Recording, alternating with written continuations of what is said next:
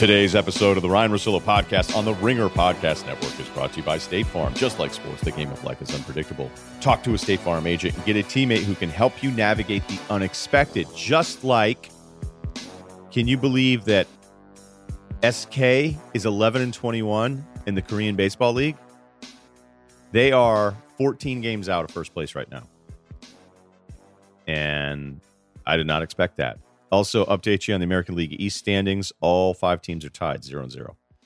I love how people put those standings up on websites. I guess technically that's right. So that part wasn't unexpected, but I didn't expect that out of SK to be 10 games under 500, 32 games in. Get a teammate who can help you navigate the unexpected. Talk to a State Farm agent today. We are going to talk to Mitchell Schwartz, and he is a All-Pro at tackle, won a Super Bowl. Should maybe have 2 Super Bowls.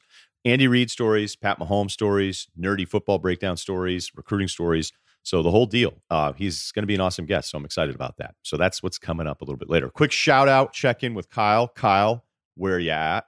Same place I've been for the last 2 months. Home. And okay. I got a weird desk situation. I got a fish tank, and I had to get a new desk because I thought I was going to break through my table. It's a 20-gallon, so I went big. And I've been in a weird working position for the last couple months because my chair and my desk don't really line up. That is all because of the tank? Yeah. I got to take care of my guys. I don't know what it is about guys in their 20s. Once they get a place, it's like, well, I know what I need now, a tank.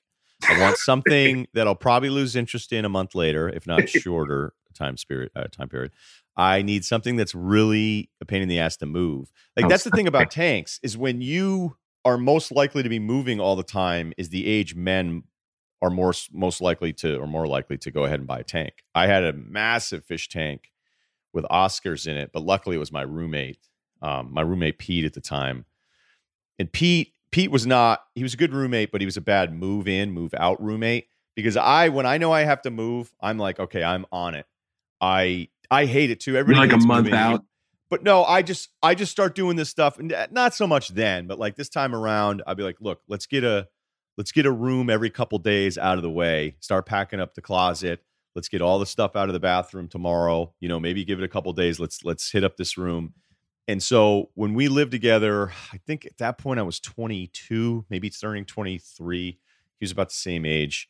He had this massive fish tank, and we were moving out of the apartment, and they were like, you guys got to get out of here anyway. Because we asked if we could like extend the lease because we didn't really know what we were doing. We both planned on going our separate ways, and then we didn't prepare enough for it. So we screwed up. And then we're like, actually, can we re-up? And they're like, no, you guys aren't a great fit in this community. And so we were like, okay. So I packed up all of my stuff, but back then I don't even really own anything. I mean, depending on who owned the couch or who owned the TV, the rest of the stuff's your bed, your mattress, your clothes. And that's about it, And for me, CDs. I always had a lot of CDs. So I packed up all my stuff, and as the moving truck showed up that we rented, actually, we just rented it. Like back then, we just rented the truck ourselves and drove it. I packed it all up, and then he started to pack his stuff as I had just put in like the last box of things that I had. Damn. So then that meant he was so behind with it all that I had to help him move, including the massive fish tank. And then after I moved that fish tank at 22, 23, I went, I'm never getting one of these fish tanks. Never. And I wanted one. Yeah. I wanted a saltwater tank. I wanted to do the whole thing. I'm like, this is going to be, look at all my tangs going all over the place. But I'm not doing it. Tang is the right phrase, right? You a saltwater fish guy? Yeah. Yeah. No, I mean, I'd like to be, but I mean, I'm having enough trouble with this thing. I know you'd like to be. You're in your 20s and you have an apartment. Of course, you'd like to be a saltwater fish tank guy. Those are the rules. All right, let's talk some hoops. Let's talk Orlando bubble. Let's talk as many angles as we possibly can. Let's update you on what some of this means. So we know that all teams will fly down to Orlando, all 22 teams that are involved in the rest of the regular season of the playoffs. All of these 22 teams will fly to Orlando July 7th. And I think when you look at where we thought the timeline would be, because we had talked about this conversation, really, the conversation had been under the idea that the NBA had to be done before Labor Day, which was something that was out there and being talked about, but it wasn't some rule. And that's why even with the baseball negotiation, I will sit here and I will say, as bad as it looks, we don't know until you actually have to make these real decisions.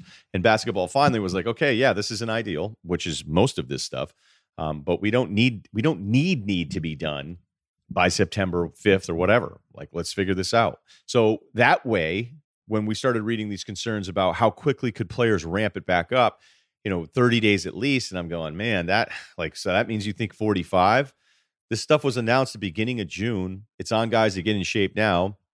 And then you're going to fly down July 7th, and you're still going to have until the 31st before the regular season games even start. So you think basically the league is doing everything they possibly can to appease players to make sure they're geared up and ready to go. But we also know that everyone's different. And we're talking hundreds of players. Some of them aren't going to be in shape. And that's just the way that it goes. Because some guys are going to say, hey, I like this break, and I don't feel like doing anything. And now I've been off this long. I don't really feel like ramping it back up. And you know what? I'll figure it out. Or, hey, my team isn't even that good, so I'm going to be out of shape. There's nothing you can do about that. Guys are going to be out of shape. Now, let's talk about some of the revenue split stuff. If they hadn't played, because I've seen this, why can't you just do the 16 teams?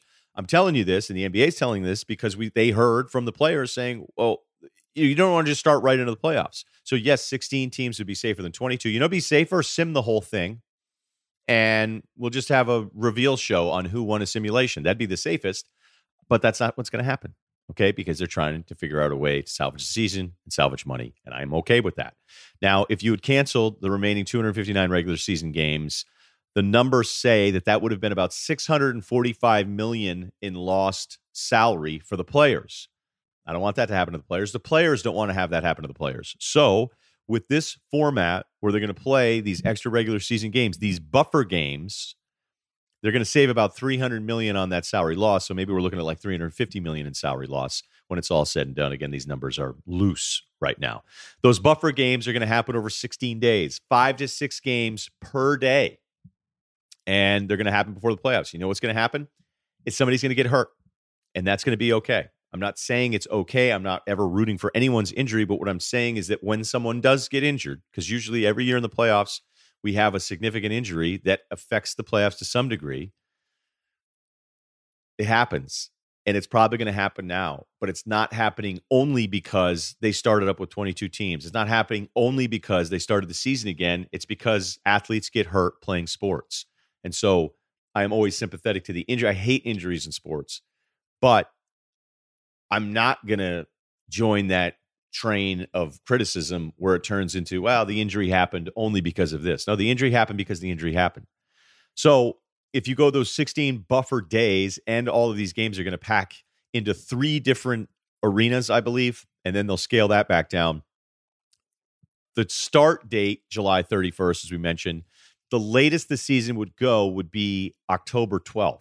The NBA Finals Game 7 schedule as of right now, that game would land on October 12th.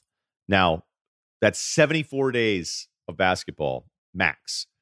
Yes, there's going to be a lot of juggling of sports this fall. Who knows what's going to happen with baseball, football, college football, what the start time for hockey would be in all of this. I mean, we are talking some serious juggling, not just for arena availability, and stadiums are a little bit different because it's not like stadiums are necessarily sharing with anybody else, and they can just go one day a week. And the college stadiums, it's not like they're using them really for anything else.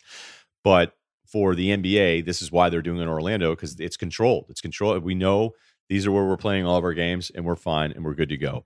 As far as personnel, the number was originally floated in the 20s. Now it looks like it's 35 people per team. So that's 14, 15 players. That's 5, 7 plus coaches, training staff. That's not enough. Some teams are actually wishing it was more. I don't know how you do that where you keep adding to it more and more, because you got to factor in the family part of this, where now families are involved, and nobody was going to do that argument. Nobody's going to say, actually, family can't come, because a lot of this planning has to sound right. It has to appease a lot of different parties. And that's why Silver is really good at this, because I think it's not just him being political. I think it's him genuinely caring about some of these things, where he cares about the players. He cares about the coaches. He cares about the players' families, and he's not going to misstep. And that's why he's always been like, we don't want to do this or announce this is coming back until we understand more about the virus, until we have more access to testing, and we're not taking tests away from just everyday people. That was something the NBA was very worried about. And I think originally the NBA wanted to probably wait until baseball had decided when they were going to come back, but baseball can't figure this stuff out. So I would argue there's probably some players that are like, can we leave the families out of this? Is there a way that can be passed? Now, there's a bunch of rapid fire things here where I don't want to sound like I don't care, but these are the things that the NBA had to decide. Okay, yeah, I know that sucks. That sucks for you, but we're moving forward and we're trying to figure this out. Trae Young did a really nice piece the other day because I hate this. I hate that we're done playing. I hate that I can't go play anywhere. I hate that it was 22 teams. I hate that it wasn't all 30 teams. All of it was on point. It sucks that you don't get to play, but your team wasn't any good. So you're not going to be in this group. And you also have the 8 teams that are left out asking for some version of some OTA because they're like, we don't want to go 10 months without playing anything that's even close to NBA basketball. And that makes all the sense in the world. But those 8 teams are not the priority right now. And I know that sucks for those 8 teams, but that's the reality of it. I also think, get ready for this, just like NFL GMs that make mistakes after the draft with all of this weird stuff, and it'll be more so the NFL, you will hear media members say, well, with the coronavirus and all the uncertainty at the time, that's why they missed on this first-round pick. You will have teams going into 2021 where things aren't working out, where they'll go back and be like, well, we didn't play for 10 months. Or was your team just still bad? So always important to remind yourselves of those things when you hear these pivoting and positioning of people defending stuff that did not work out. Melo said he doesn't really want to play. No problem with that. Hey, Melo, if you don't want to play, don't play. Same thing with Lillard. Fine. You don't want to play? Go ahead. Don't play. No one is in position to tell anybody that they have to play if they are concerned about their own safety and the safety of their immediate family. Like, who are any of us? And certainly the NBA wasn't going to punish any of these guys. And that's another thing, too. It's like punishment. Again, this obsession with other people's punishment that constantly happens in this country where it's like, oh, well, at least in sports, it's like, wait a minute, 3 games? No way. It should be 4 games. Like, yeah, 4. 4 is way better. Yeah, 3 doesn't make any sense. He should be suspended 4 games. Like, yeah, 4. No one should be suspended or punished. Now, they're saying you're not going to get paid either. I would wonder if Melo were on a team that were 2 seed or projected 2 seed, if he would feel differently about this. I imagine he would. But if he doesn't want to play, I'm not going to say that he should. And that's fine. And the NBA shouldn't say that he should. The age thing with coaches, this one's been all over the place where, because I think Silver wanted to say the right thing, where he goes, yeah, we have to worry about some of our older coaches. There are head coaches that are over 70 years old, a bunch of head coaches that are over 60 years old. The more we know about this virus, the more we realize the numbers are heavily skewed towards older people that have suffered from this. But when you start to say that kind of stuff, then there was some pushback. And then it's already been kind of walked back a little bit where it's like, well, of course we love our coaches and we'll make sure that everybody's good to go, because Silver can't really win on that one. And that kind of leads into the Will Actually guys, because there's going to be an army of Will Actually people marching, and they are on the crest right now, peering down, and they have a great vantage point. But, as I was reading the other day in my Panama Canal book, pessimists are often on the sidelines. So, the Magic part of this I love, because people were like, wait a minute, the Orlando Magic, why do they have to go to the bubble? They live there. Can't they just stay at home? That's the whole point of the bubble, folks. That's the whole point, because all of this has to be a controlled environment with constant testing and a limited number of people, even though it still feels like there are going to be more people than you originally thought. So, sorry, Magic fans, no home court advantage for this one is sleeping in your own bed. A storyline that may have not been talked about. I don't know if I'm the first one to mention this. Did the coronavirus fix tanking? I haven't seen that headline anywhere else, because you have the worst teams. Hey, we're not even going to have to watch your games where, Philly wins for a month straight because they're playing everybody that's tanking 2 years ago, or Gerald Green has 30 a game because everybody else is checked out. The April Fool's season of the NBA that tricks us into thinking some things.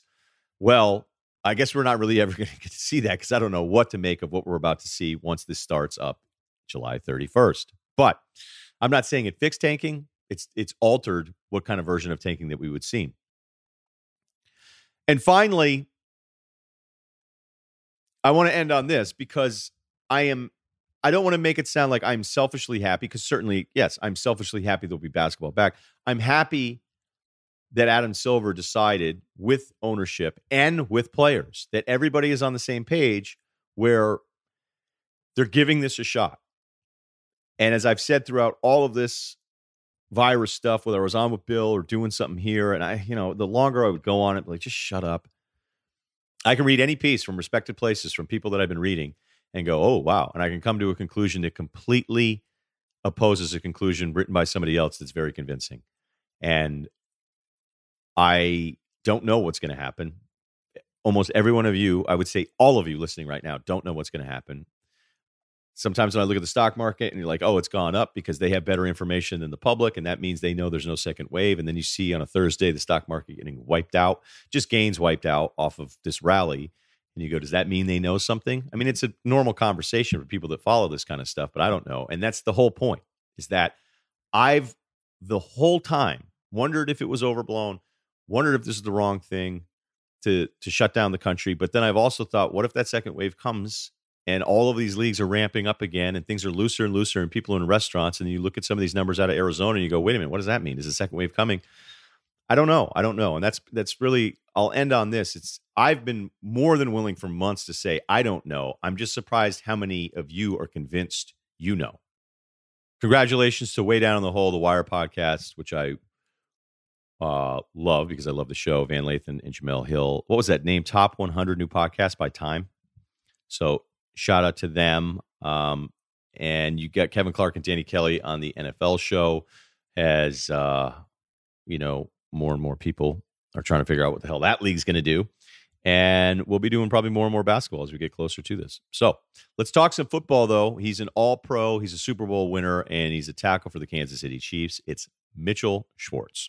So what's this been like for you? I realize that there's a version of camp that you would have been on. You'd be gearing up, a month from now for camp again. So football's in a different spot because baseball's trying to figure out the finances. Basketball is trying to figure out the safety, and you guys are kind of just hanging in the background. So how different has this process been for you? Yeah, it's been a little bit weird during this OTA period to not be in the facility, to not have to, drive in to go to meetings, have the practice.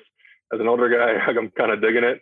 I'm able to stay at home. I had to find some home gym equipment because I tried the body weight circuit thing for like a week and got burnt out after 2 days. So I realized I needed to get some real equipment. So I got some lifting stuff, got a rack, got some dumbbells. So I'm able to basically do everything physically at home that I would be doing there. The virtual meetings, honestly, are kind of cool. It's not too bad. We're covering all the same stuff we normally would. It's just you don't necessarily get to, see people every day. And it's a little bit weird for, when coaches are talking and they can't see us. So they throw out one-liners and jokes and they're not able to see our reaction. So they kind of just have to assume that all their jokes landed. Yeah, and for those that don't know, Mitchell's been really nice to me over the years. It always means a lot to me whenever it's a player or a coach or a front office guy shooting me a note saying, hey, I like what you did here, because I know there's so many times we just don't know what's going on. But the biggest hookup was that Mitchell hooked me up with a guy who had made all these dumbbells and they had extra ones, and it was for Byron Nelson High School. And I was kind of excited to get a couple of them, but then all this other stuff came through. So I'm with you on that, because at first I was running the staircases in my house going, this is great. And then I think I messed up my foot permanently from that. Are guys working out? Is everybody says that they do, or because with basketball, some guys are just going to be out of shape. It's hundreds of guys. With you, it's over 1,000 guys in your league. And I'm just wondering, do you think everyone is going at this the same way, or if some guys are looking at it like, I'll get back to work when I know I'm getting back to work?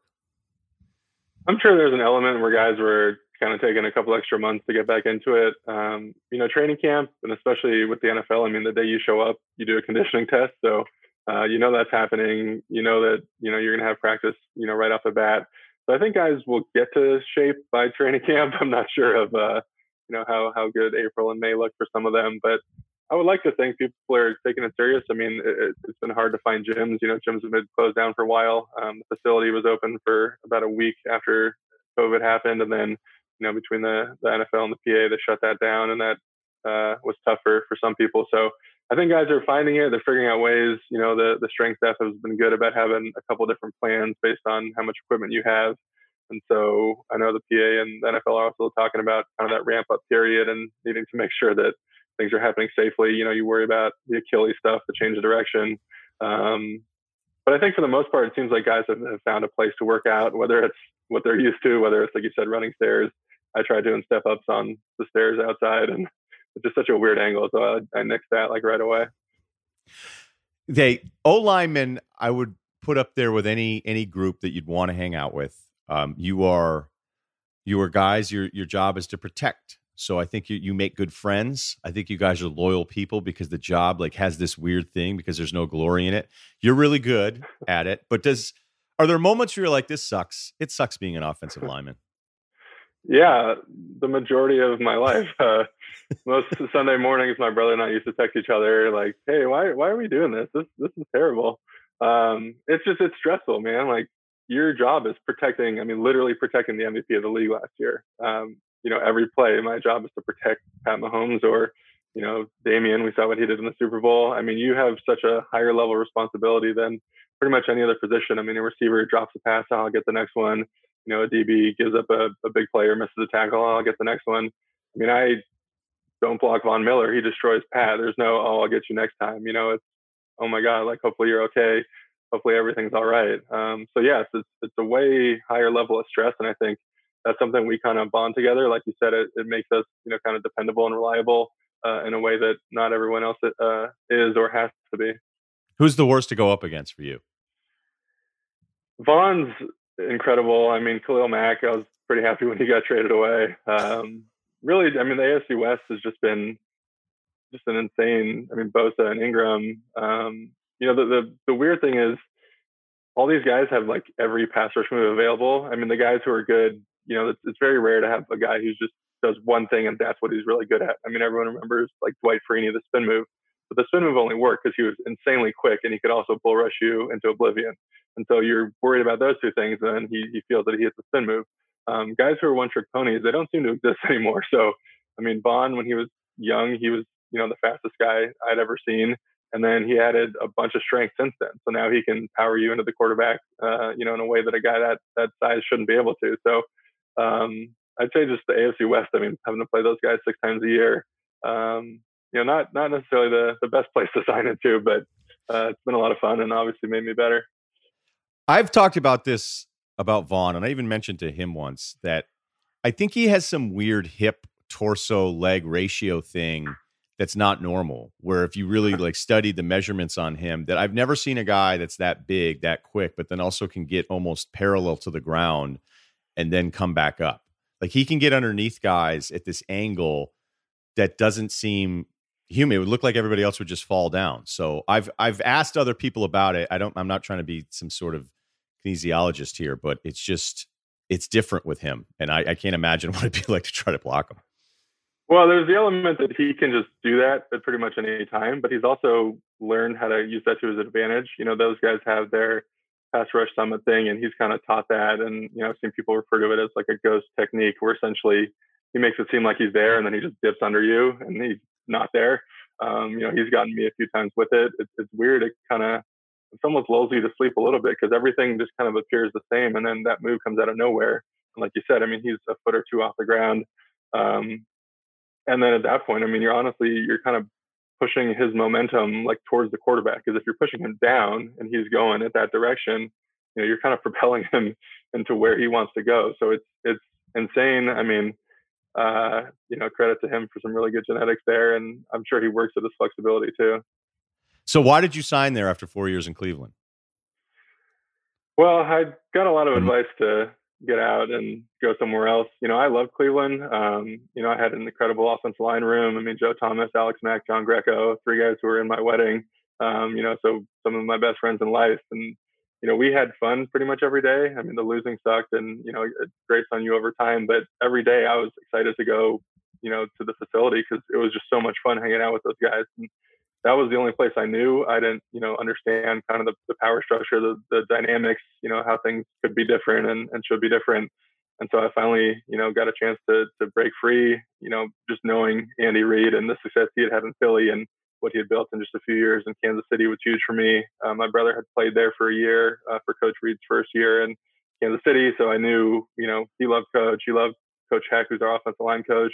He loved living in the city. It just kind of fell into place. It doesn't hurt that it's got great barbecue. As a big food fan, it's a pretty good food place to be as well. That's right. Your Twitter feed is some serious grilling going out back. Yeah, I know you're a huge fan of food pictures on social media. So I gotta tell you, there's a few times I'm pretty jealous of what you put together. The homemade pizzas look really good for no offense, like an offensive lineman from California cooking pizzas in the Midwest, like they almost look edible. Yeah, thanks. I appreciate it. I don't even have to stand outside in the 100-degree heat and 90% humidity to make it. This California pizza thing is really, it's freaked me out. People told me, they gave me a heads up. They said it's not going to be what you think it's going to be. And I was like, well, I don't know what I thought it was going to be, but it's just, there's a lot of misses. There's a lot of misses out here. And yeah, I'm not living that far from where you grew up, right? Right. I grew up basically where the 405 and the 10 meet in West LA, Santa Monica area. So we grew up going to CPK. So that was kind of what I knew of pizza growing up, and Sparrow at the West Side Pavilion. So good New York slice right there. Yeah, exactly. No, your pizzas look terrific. So I feel like now you think I'm beating up on you a little bit. Let's talk about your brother, Jeff, real quick. He's a little bit older. As you mentioned, I did some TV shows. What's the best part of having an older brother who's never wrong about anything? Well, I got to learn from his mistakes, so that was always good. He was kind of the guinea pig for everything, so we learned how to do things correctly. I mean, even from the football world, going back to recruiting, coming out of high school. I mean, no one freaking knows how to get recruited coming out, so my parents were able to learn from that process, and I would kind of tag along, and everyone's like, "Oh, you're pretty big at 17, but who's this, kind of lanky, tall kid over here at 14 who's already huge?" So I got on people's radars. It's funny, going back to, us texting on game day mornings, at this point when he's able to watch my games now, the only two texts are either, "You did this thing that was really awesome, good job," or, "Hey, this play you sucked, wasn't that funny?" Like, there's no in between. There's no like, "Hey, that was a pretty good game. You missed a couple things here." Cause I mean, he knows that I know, but the stuff that's either really bad or really good, that's the stuff he'll talk about. So I'm usually able to relive my worst moments directly after the game. And yeah, and for those that don't know, like that's part of the shtick is that Jeff is never wrong, and so and I've had it a few times where I admit, especially like on coverage stuff, like, and I've talked to Long about this. I'd be like, "What kind of adjustments do you make?" He goes, "Dude, all the adjustments on defense are on the back end. Like they're not. All of a sudden they don't just start saying, all right, all stunts now. Like they don't do that." Yeah. And then the same thing happens with offensive lineman stuff, where I think even though I've watched however many hours of football that I've watched, I mean, never playing O-line, like it's hard to always know what the protections are. It's an advanced level of watching. Most people watching have no idea what the protections are. Like, and I'm talking about most of us in the media too. So I don't even feel like it's that odd. Yeah, that's something. I mean, he's done a good job with, like you said, his pod is called Jeff Schwartz. Jeff Schwartz is smarter than you. So there's obviously some shtick there. But on his YouTube, I mean, his thing is he's trying to teach people the game. And so he went back, he did a lot of stuff. People always like to talk about empty protection, which is, where just the 5-0 liner blocking, all the running backs are out. And LSU ran a ton of it last year with Burrow. That was one of the things that really made them go. And so Jeff has, shown a few clips of that and kind of broken down the rules. People always love to scream at the O-line when there's a free rusher that hits the quarterback or gets to the quarterback. But a lot of the times, it's kind of planned. The quarterback knows that. He's able to drift away from it, throw it to, in this case, I mean, Clyde Hilaire, who's now going to be on my team, and watch him throw a couple spin moves and go score a touchdown. So, there's a lot of stuff. I mean, that's something I enjoy too, is the teaching aspect. A lot of people like to know more about football. I mean, it's so intricate that it just seems like there's constant need for, kind of teaching. How weird was that in the recruiting path for you? Because you ended up at Cal, but you, to have your brother go through it, play at a big time school himself, there has to be something in there where it's like, okay, did you ever have a moment where you thought you were going to go somewhere else, or how much the experience of being able to see it firsthand, your brother going through it, knowing exactly, like maybe you were a little more tuned in, knowing what you would want? Yeah, I actually started out really liking Stanford. That was also the year they went like 1-11 and lost to Davis and fired their coach, and then hired Harbaugh like that December, and I'd already committed to Cal. So that one kind of quickly fell off. It came down to essentially Cal and Virginia. My parents really pushed the academic part of it. Tennessee was recruiting me and offered me, and they were just like, "Hey, you got into Stanford. You're not going to Tennessee, so might as well just scratch that one off." Wait a minute. This is a very SEC-friendly podcast, so I don't know what you're saying about the admission rates at Tennessee, but if you want to retract that, you can. No, it's something. I mean, they were real about it. I mean, we all get told the stats. We see those, kind of NCAA things. Only 1 out of 4 million are going to make it to the NCAA, and then 1 out of however many. So they wanted me to have a degree from, one of the top, schools. Obviously, Stanford being one of the top private schools, and then Cal has been the top public school for like 10 or 15 years, however long that's been. So that was really important for me too. I mean, it's something that I just kind of, like you said, followed in my brother's path. I mean, he got recruited. I just figured I was going to get recruited. He went to the NFL. I figured I was going to go to the NFL. But you always want to, kind of have a safety net. And so the academics were there. And I didn't really want to go to Oregon. I didn't want to be Jeff's little brother my whole career. I mean, I had that a little bit in high school. But I just kind of want to do my own thing. So Oregon was always there, but realistically, it was kind of Stanford, Cal, Virginia.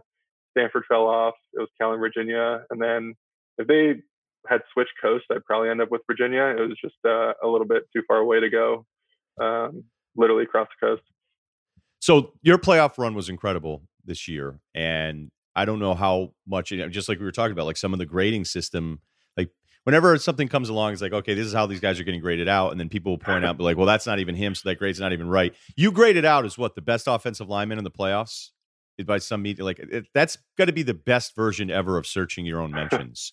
So are you like, do you look at yourself? Do you think of yourself as, I don't know, the best tackle, but one of the however many best tackles in the league? Yeah, at this point, I think I'm one of the best. I've never necessarily thought I was like the best, just because I'd say I'm pessimistic by nature. So I'm always kind of looking to do better and, hold myself to a very high standard. I think, like you said, I mean, it was Pro Football Focus. They said I had the single best postseason of any player, not just O-line. I like how you corrected it while we're doing it. Yeah. Might as well. We're talking about it. You brought it up. But no, it's obviously really cool. I mean, I think that's the thing with Pro Football Focus. I mean, they've always graded me well, so I like them. I think that's kind of how it goes as players. The guys who don't get graded well hate them. The guys who get graded well like it. But the idea is more, you're not necessarily looking at it on the per play basis. It's more just like, oh, this guy had a good season. They rank him in the top 5. That seems like he deserves it, or something's weird. Maybe let me go watch the film and see if I agree. And so I definitely get helped out by our offense. I mean, we run RPO stuff. I'm on the backside of those, and I just get to kind of pass block, and Pat throws a slant over my head. I mean, that counts as a pass pro win. That doesn't really feel like I'm doing that difficult of a job. We did have we were down in every game, so there were some points where we did have to throw the ball, but I got helped out with chips and formation stuff that coach did. I mean, we played Houston, you focused on JJ Watt and how to, make sure he's not taking over the game. You play San Francisco with those guys, you really focus on, their defensive ends and how do we influence them. So yeah, I'm definitely helped out with a bunch of stuff, but I'm not going to turn down a pretty awesome stat either. Yeah, that's right. You graded out maybe the best ever. Would you be afraid to answer a JJ Watt question honestly if I asked you where you think he was at coming back? I mean, look, he's dealt with a ton of injuries. He's probably been at his peak, one of the most disruptive players I've ever seen. And I think for JJ, it's tough to figure out are we seeing any decline physically, or are we seeing a scheme that makes sure that he can't ruin what you're trying to do? Yeah, I mean, I don't think he was in the same football shape. I think he'd probably admit that. I mean, you saw in that Buffalo game, he was on the sidelines. I mean, looking, pretty tired. There's a thing where you can work out as much as you want. And I know he's, if not the hardest working guy in the NFL, you can work out as much as you want on your own. There's just no substitute for NFL football. That's something that you realize during training camp. I mean, you think you come into camp in great shape, and 2 days later you feel absolutely awful. And you're like, man, I just did all this stuff, and why do I feel this way? It's just football shape is different. And so I didn't know guys could come back from his injury that quickly. In the first half of the Buffalo game, it looked like he was, maybe favoring it, or, natural tendency to think, hey, my shoulder or whatever that was is a little, gimpy or what have you. In the second half, he started to feel it a little bit more, and you could see, I mean, he was using it to swat and club guys. And so by the end of it, he looked like he regained full trust. But I think there's always the element of, not being in complete football shape, and it's just tough. He was also, playing a different role. He, for the most part, was kind of coming in on the pass downs. In our game, there was, for the most part, he wasn't in on those first and second downs, kind of run down, play action downs. He would come in as a pass rusher. And so for a guy who's always on the field, it's really weird to come out and only be able to play, a snap at a time, come back off. And so it's a combination of, the physical stuff and also just being in a different role. It's just really uncomfortable. And, he's really good at timing up the snap count too. So not being on the field, not being able to hear all the rhythms and do all those things, I think that's also, a bit of a detriment for a guy like him. Let's go back to the AFC title game loss at home against New England, and knowing that it's an offsides flag away from you guys, maybe winning the first Super Bowl, because I would have thought you were going to, look, I just think that much of your team. I think that much of Mahomes, and that's why I wasn't surprised to see you guys win the Super Bowl this year. But let's compare those two nights. What was that night like, realizing that you guys probably missed out on a chance to win it? Yeah, it was tough. I mean, the locker room after the game in particular, everyone was pretty devastated. I know at least on the offensive side of the ball, you don't like to split it up, offense versus defense, but I'm pretty sure we scored 0 points in the first half. So, we left thinking, man, we left a lot on the field. Obviously New England's, historic defense and the stuff they did in that playoff run, but you just feel like you kind of let the team down, not providing anything in the first half. And so there's a frustration there. There's a disappointment.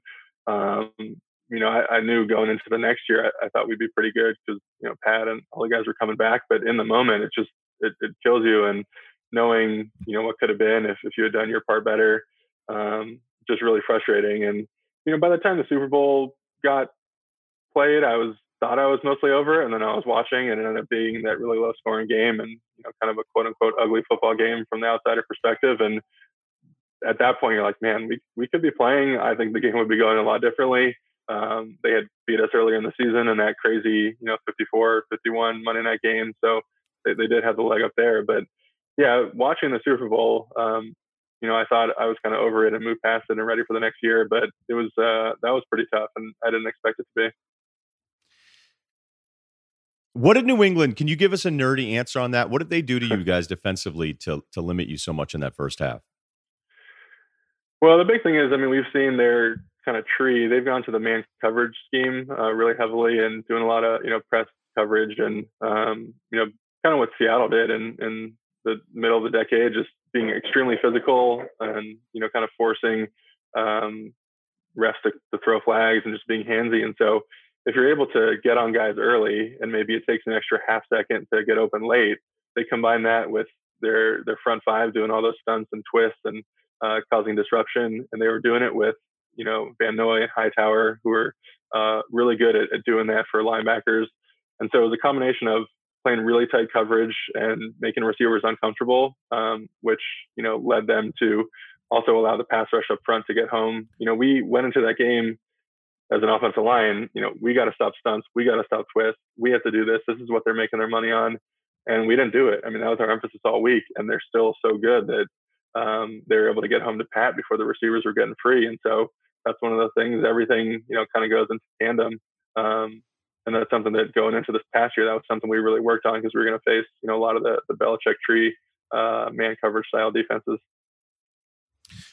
So how different was it? Obviously winning versus losing that game, but I think it's a different feeling though, when you're that close and it's kind of this lingering disappointment that's hard to get over. The team, it wasn't the same run because Pat misses some time. And then you have these ridiculous playoff games, including the big comeback where I remember just watching that game being like, I don't think I'm shocked that they're going to come back. I just think you guys are different. I think you're like the Warriors down 20 in a basketball game where you just go, all right, let's see what's going to happen. What's the best memory then from winning that night and kind of just the redemption of a year later? Yeah, it's almost a sense of relief in a weird way, just because, we went that far. I remember sitting there in the fourth quarter, we're down 10, just thinking like, man, this would suck if we don't win. You go this far, you play all these extra games, you do all this stuff the couple of weeks before the Super Bowl, and, to show up and lose a game that's that important, I was just like, this is going to be terrible. So we ended up winning. So there's definitely like that relief of, hey, we did it. Then it turned to excitement and you're just happy to be together. My honestly biggest memory is being on the bus after the game, going back to the hotel, and players, coaches, all singing together, all happy. Usually we're pretty respectful and keep it quiet. Not on that bus.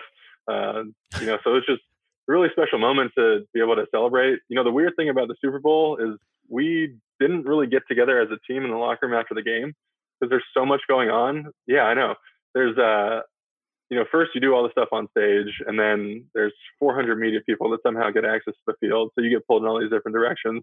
You're doing interviews after, and then from there you go to the media tent, and there's the tent set up for 10 or 12 guys, And so people are being pulled in every single direction, that there's no singular point where it's just like, all right, the whole team's going to get back to the locker room at X time and we're going to see each other and, be all together.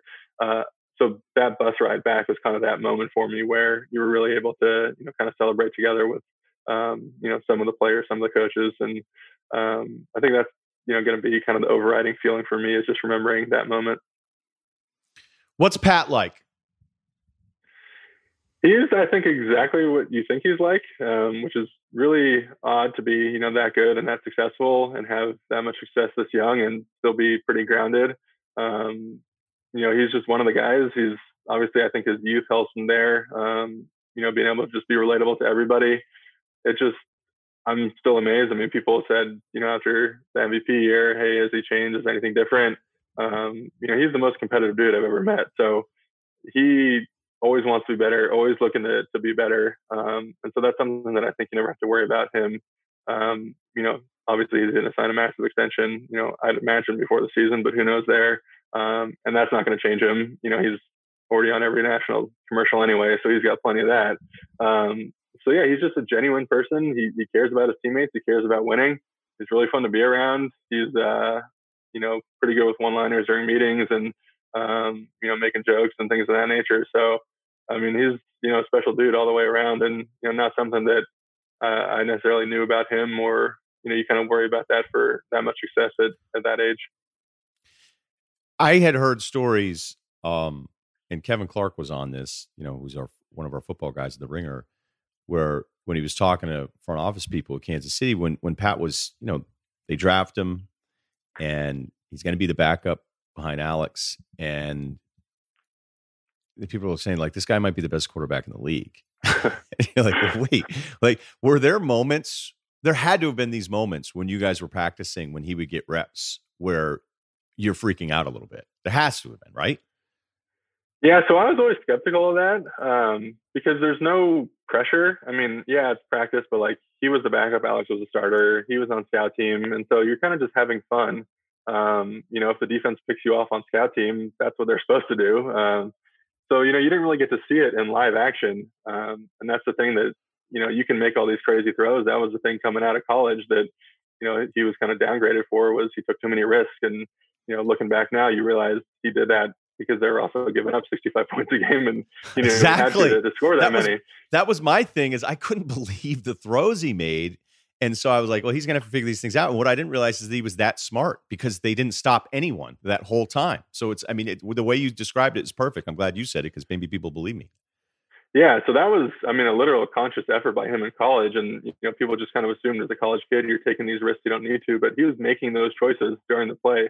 Hey, we need this, and it's worth the risk for me. So I got to play with him his first year, that week 17 game that, all the other starters got to sit out. I got to play for my streak, but being able to go to Denver, they were out of the playoffs, but it's still in Denver, week 17. And I think the thing that impressed me the most was we had no procedural penalties. So no false starts, no delay of games. Typically with a young quarterback, especially making his first start on the road in a place like that, a lot of delay of game stuff, whether it's taking long to call a play in the huddle, taking too much time at the line of scrimmage, got to figure out the silent count. We had none of that. And then, typical Pat fashion, I think we're tied at the end, and he marches down the field in the field goal range. He did throw a pass to our tight end that was a Pat pass, and I went up to him like, dude, just make sure you're being smart with the ball. And I think, he was probably like, I got this, man.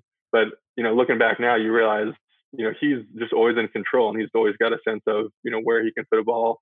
It just, it was that game that really cemented, like, hey, we got something here. I'm excited for the next year. What's your favorite Mahomes story, though? What do you tell your buddies? What do you tell your brother? So it's probably after the Super Bowl, we were around the office, you typically have exit meetings. And so you're waiting, you got 50 plus guys who are waiting to talk to, Coach Reed and all the coaches. And so we were hanging out, and we were in the coach's office, and we were talking about the play, and, the two-jet wasp thing kind of took on a life of its own. And I didn't realize at the time how crazy it was.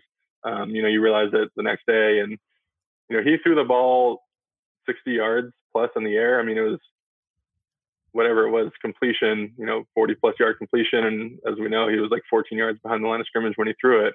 And so I had just recently seen the replay, and he got hit as he threw it. So he was flat-footed, throwing it kind of across his body, 60 yards downfield.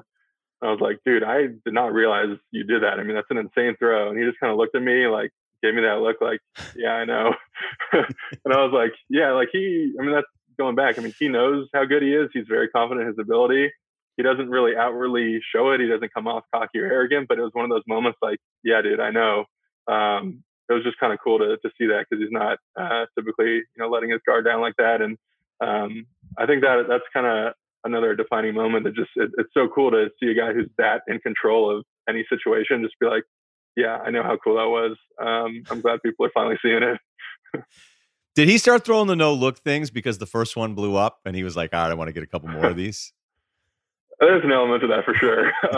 We had to play, it might have been the first game of the year in Jacksonville. And, Kelsey's open right there. I think he's rolling left, and he can kind of just dump it off to Kelsey. And I think he looks up to the pool to, try to make it seem like he's looking into the pool there in Jacksonville, and throws it to him. And it's like 15 feet too high. You're like, were you throwing to someone in like the back of the end zone? And there's no one there. That was, when no look passes go wrong. But yeah, there's an element to it. I mean, he's talked about, he practices that stuff. I mean, he wants to be able to do it in games. I can't imagine being a defender trying to deal with that. How in the world do you deal with that? And Mahomes, the past couple of weeks, is really stepped up part of the NFL video with players talking about racial inequality. And he's also made some really, really great statements about everything that's been going on the last couple of weeks. What does that mean to a locker room when you have the kind of leader that Pat is? Yeah, it's awesome. And I know, he's doing a lot more stuff behind the scenes where, like you said, he's learning, he's figuring out kind of the best avenue to use his power to help for good, for change. He's been around sports locker rooms where, some guys have gotten in trouble for saying it, but, for the most part, sports locker rooms are very diverse. Everyone just, kind of treats each other the same. You're all, bonded together for a common goal. And so, he's kind of always had that mindset when he thinks about things. And so I don't think, he, like all of us, it's hard to imagine that it's this bad. And so that's the biggest takeaway for me over the past couple of weeks, is realizing, exactly how bad it is, listening to everyone's stories. Even just kind of simple things in the workplace where you think, hey, that wasn't too bad. There's just so much stuff that's going on. And so having a guy like Pat being able to learn, use his power the right way, it's pretty incredible to watch. And I'm excited to see what he's going to do. And, we all got his back. So whatever he comes up with, I know, Tyron's working on some voting registration stuff as well. And, the quote, trying to make voting cool. That stuff's awesome. You got the leader of the team and then the leader of the defense, who's also a leader of the team, two guys out front, working to better the country. And I'm excited to, be part of whatever they come up with for us, and lend my hand in whatever way they need. Yeah, it's a good point on Tyron too, because he's been a big part of a lot of stuff that's going on the last couple of weeks. Okay. It's time for 5 questions.